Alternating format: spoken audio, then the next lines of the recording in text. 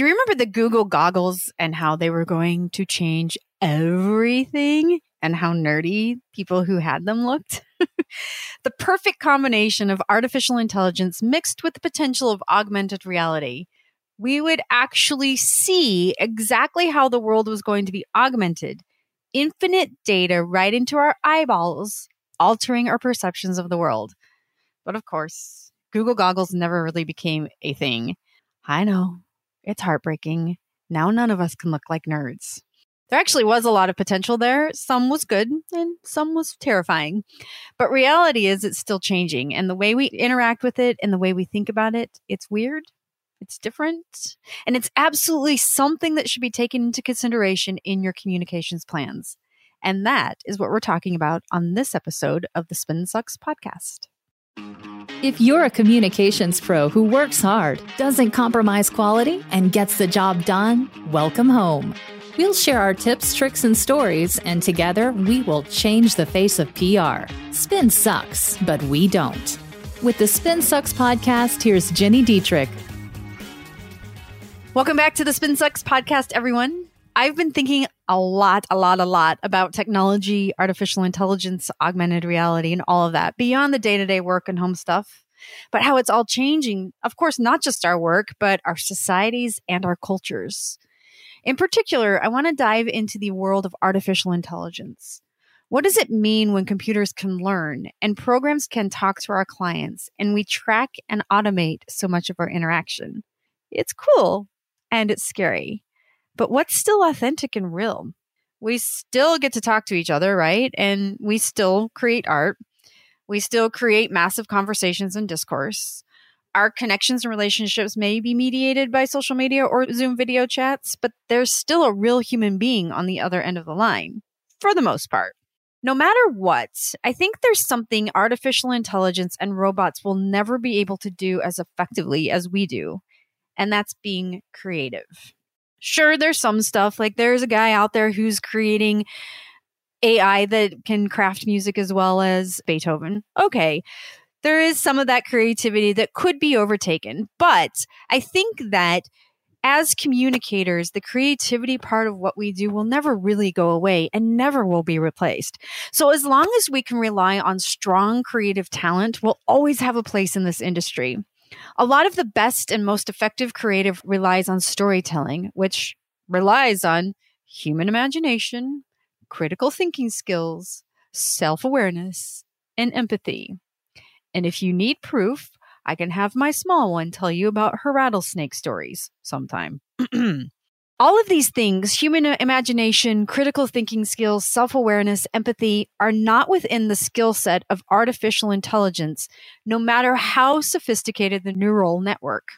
Our empathy and our sympathy are things that are unique to every single one of us. Our perspectives, our histories, our experiences, they just can't be replicated in a neural network. The important thing to remember is that our ability to tell good stories lies in a great part in our ability to connect with one another. It lies in our ability to get real. So the easiest way to future-proof your job, lean into your perspective. Lean into your own creativity. Build your critical thinking skills. Harness your self-awareness. And don't dismiss your empathy. If there's anywhere where the so-called soft skills have their place, it's in communications. This brings us back to the larger conversation about the role of AI, augmented reality, and communications. Should we use AI? Would you? Let's talk quickly about some applications of it in communications that can help us humans be more creative and effective at our jobs. Number one, automation. Remember, artificial intelligence always works better to take over heavy-duty, repetitive, menial tasks. This means the stuff you don't want to do and don't like to do. Automation can save you loads of time.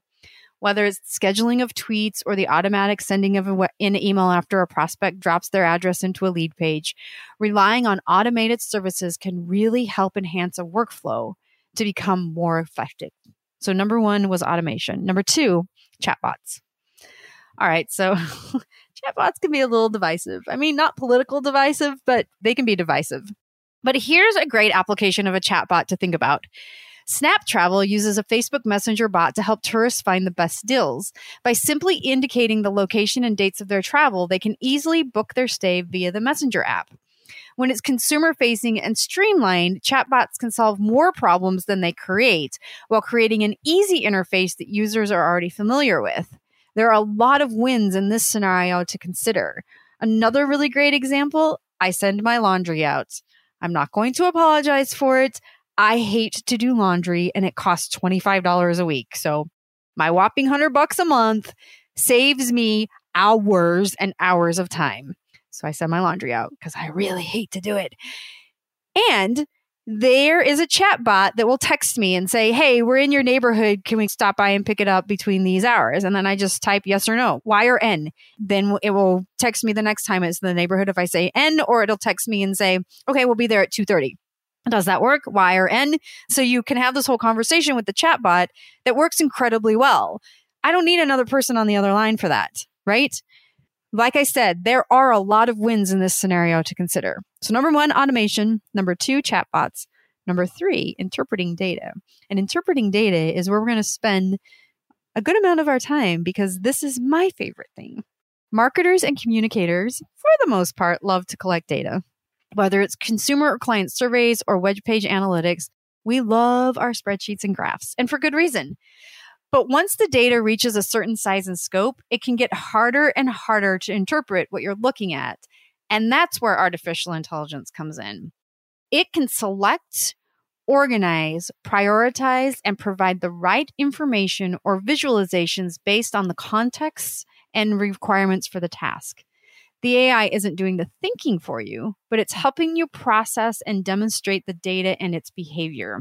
It can help reveal unmet needs amongst your target audience. And that can help when you're thinking strategically, making predictions, or when you need to go back to the drawing board to outline your next creative push.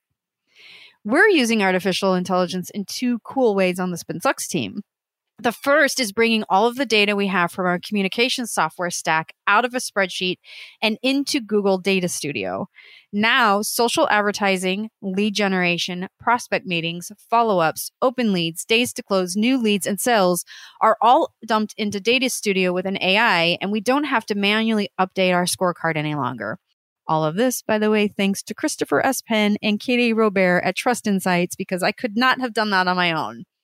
And then next year is to continue working with that dynamic duo.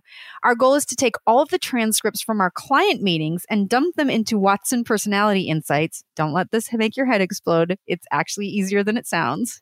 So we take all of the transcripts, we dump them into Watson Personality Insights, and from there, we're going to craft 25 markers that allow the artificial intelligence to help us build internal training for both our new and our current colleagues. As we prepare for that, we're taking copious notes that we enter into our customer relationship management software. So when we're ready, the robots can help us build training videos that would otherwise take 6 to 8 months to create. Or let's be real, because it's internal training and it's not a client and we're not being paid for it. It probably takes longer, like maybe never. Now the artificial intelligence allows us to do it and do it very fast and change very quickly as things change with our clients. So you don't have to be scared. The robot overlords are here and we should all welcome them.